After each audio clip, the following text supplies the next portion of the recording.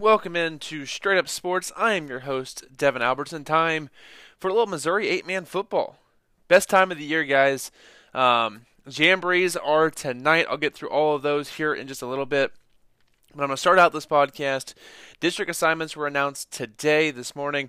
Finally getting off work and getting home after lunch so I can get to you guys and talk to you guys about this. So they switched up a little bit this year. They put the southern districts starting with 1 up to the northern districts up to 4. So that's kind of what we're at right now. So District 1, Appleton City, Chilhowee, Drexel, Liberal, Northwest Hughesville, Osceola, and Rich Hill. That district went exactly the way I thought it would. No big surprises in District Number 1. It just kind of made sense geographically to put those 7 teams down in that region. So just makes sense there. No big surprises. All of those schools are pretty much the first, second year in 8-man. We don't really know a whole lot about them. We're going to see how they play going into this year. District number 2, this is where things kind of got a little bit hectic, and one big move that I really don't like happened in this district. Only 6 teams: Bramer, Norborn Hardin Central, North Shelby, Orick, Southwest Livingston, and Stewartsville. This is the third weakest district. I think Livingston's going to walk through this district this year. I don't know, maybe North Shelby can contend with them. I'm not sure. Orick loses quite a bit from last year's team, but there's other teams in this district and just not going to be very good this year, I don't think. And I think Livingston got a huge break this year with Pattonsburg and King City both getting moved out of that district and over to District Number 1. To District 1 last year, now District Number 3. Just a huge shift in powers there. I don't know why Misha did this. You have probably one team that's going to be ranked in the top 10 this year preseason with Livingston in that district. Everyone else is going to be out of the top 10. And you're just stacking Districts 3 and 4. I don't understand why they do this. It doesn't make any sense to me why you would take Pattonsburg out of that district, and King City for that matter. Both of them out of that district makes no sense. So now I'm going to go to District 3. This district is absolutely stacked. You got Albany, King City, Northwest Nottoway, Pattonsburg, Platte Valley, Stanberry, and Worth County. You're going to have 3 of the top 5 teams in the state all in that district with Pattonsburg, Worth County, and Stanberry. Top 10 rankings aren't out yet. They'll be out on Monday. We have 3 of the 7 media poll members have their polls in. Thank you to myself, Chris from KHQA over in Hannibal, and Brent Barnett over at KMA. So thank you guys for sending yours in already. Wait on the other ones. Told them to have them in by Sunday afternoon so I can get them posted Monday morning. But kind of getting a read from what they're saying and what I think as well. Those are pretty much 3 of the top 5 teams in the state, and they're all in the same district. Worth County and Stanberry, they know they're going to be in the same district about every year because they're so close to each other. But you can't keep adding more good teams to their district. Pattonsburg could be the odds-on favorite to win state this year, and they're going to be thrown in with Stanberry and Worth County. Just brutal for that district. In District 4, it's not quite as good at the top, but it's super deep. You have Bishop LeBlanc, new to 8-man, DeKalb, who had a good year last year, Mound City, who's the defending state champions, North Andrew, a perennial power, Rockport, a power in the 275, South Holt, Nolly Holt's going to be good this year, and East Ashton could win the conference this year. That's a loaded district as well. You're going to have 4 of the top 5 teams in the 275 in that district, and then throw in North Andrew. It's a loaded district as well. Districts 3 and 4 are loaded. Whoever wins those districts, I believe, will be your representatives down at states, because it's going to be District 1 versus District 4 down there for the semifinals, District 2 versus 3. So my early guess for who's going to win each one of these districts, and it's way too early for this, but I'm going to do it anyways. District 1, I don't know really anything about these teams in this district. I mean, Appleton City, Drexel, Liberal, Rich Hill are all dropping down this year for the first year at 8-man. Osceola wasn't very good last year. Northwest Hughesville, they're co-oping with Sacred Heart, so you're not sure what type of talent they're going to have down there. They could be sneaky good. You don't know. Chilhowee struggled in the past, so it's kind of hard to tell what the teams are going to do down there. My initial guess is Liberal. Not sure why. They were decent last year. They were 5-6 last year, and last year in 11-man. I think they're probably the best of the teams that dropped down, so I'm going to go with them to win that district this year. No real reason why. I just think Liberal wins that district. They would face the winner in District 4. I have to go with Mound City right now. They're defending champs. They bring back quite a bit of talent with T.J. Hopkins, Landon Papa and company. They're going to be really solid this year. They're going to be a top 2 team in the state preseason, 1 or 2. It's going to be a toss-up with them in Pattonsburg, I believe, when all the rankings come out. So I think Mound City wins that district, but they're going to be banged up coming out of it because they're going to have to play either Rockport, South Holt, Nolly Holt, or East Atchison, or maybe North Andrew two of those teams to get out of that district. That's a tough matchup. That's a tough way to go through, and some of those teams you might face for a second time through. So that's tough there for Mound City out of District 4, but I think they do get out of that one. District 2, said earlier, I think Livingston, I think they're going to waltz out of that one with Mac Anderson. If Anderson stays healthy, they're going to waltz out. If he gets hurt, I have no idea. That district is not very good anymore. Maybe North Shelby can make some noise. I don't know, because with Pattonsburg and King City both leaving, they step up a little bit, but that district is not very good. And then district number 3, I believe in Pattonsburg, so I think Pattonsburg wins that district. And I think they beat Southwest Livingston or anyone comes out of District 2. I think Mountain City will beat anybody comes out of District 1. I think you got a Mountain City Pattonsburg championship game with the best 2 teams in the state. That's what you want. But you're kicking so many good teams out in the second round, possibly. I mean, that's just brutal there in Districts 3 and 4. The murderer's row that comes out of those 2 districts is going to be intense this year. And I can't really wait to see what happens with it. Because my guess for District 1, which is going to be loaded either way, it was going to have to be loaded. I thought Albany, East Ashton, Northwest Nottoway, Rockport, Stanberry, Worth County wasn't going to change a whole lot. They're just going to stay the same. I didn't think District 3 was going to change a whole lot either. I thought District 2 would be a little different. You had LeBlond in there, and you kick over maybe Stewartsville, maybe to 3. I mean, you could have done some different things, but left Pattonsburg and King City with Livingston, so there's 3 good teams there. There's 3 good teams in District 1 and 3 to 4 good teams in District 2, and just kind of spread the good teams out a little bit and not just jam-pack the top 9 teams in the state in 2 districts. That's just ridiculously tough, especially in a class that only has 27 teams. If the top third of your best teams are in 2 districts, that's just brutal. And I get you can't have them in the other district because of geographic reasons, but you got to spread out a little bit more. Michigan did a terrible job with this year.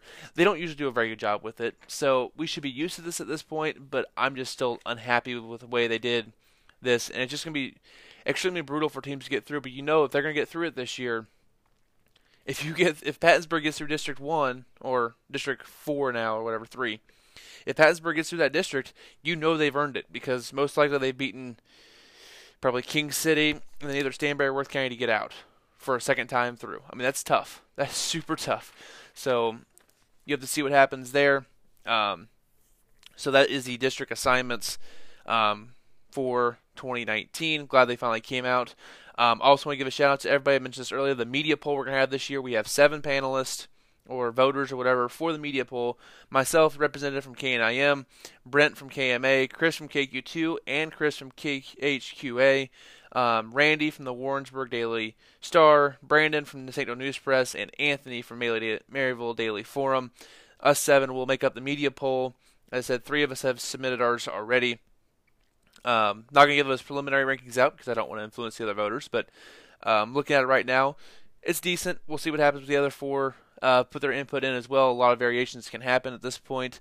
So that's what we have there. So make sure you guys stay tuned every Monday morning. We'll have that release for you guys so you guys can discuss that. We'll have something to discuss during the week for rankings and stuff like that. So thank you to all of them for doing that. We do have jamborees tonight. 4 that I know of. I haven't heard anything from the teams way down south, but these are the 4 I know of. East Ashton's hosting a jamboree over in Tarkio. It's East Ashton, Northwest Nottoway, and Bishop LeBlond. Worth County is hosting a jamboree that includes Stanberry, King City, Albany, and of course Worth County. Pattonsburg's hosting a jamboree. This is one that I will be at later tonight. It's Pattonsburg, North Andrew, Platte Valley, and DeKalb. Interesting to see how those teams kind of see where they're going to gauge each other, where DeKalb and Platte Valley are a little bit. In my first look at North Andrew, they weren't at the Albany team camp. I wanted to get a look at North Andrew before the year started to kind of gauge where they're at talent-wise, because they've lost quite a bit of talent the last couple of years. So I want to see where they're at going into the season. And then the last jamboree is down in Orick. It's Orick, Southwest Livingston, Norborne Hardin Central, and Bramer. So I'm kind of curious to see how Livingston does down there versus the teams that are in their district. So that's a good gauging point for those 4 teams to see how they all kind of match up with each other down there. So that's what's going on tonight. I'll have a recap of what I saw over in Pattonsburg later today. It's about an hour and 15 minutes from Maryville to Pattonsburg, so I'm going to leave at about 4:30 or so, if I get out of here at a good time, to go see that jamboree with Pattonsburg, North Andrew, Platte Valley, and DeKalb. So I'm curious to see how that whole thing works itself out over there. Last year was at North Andrew.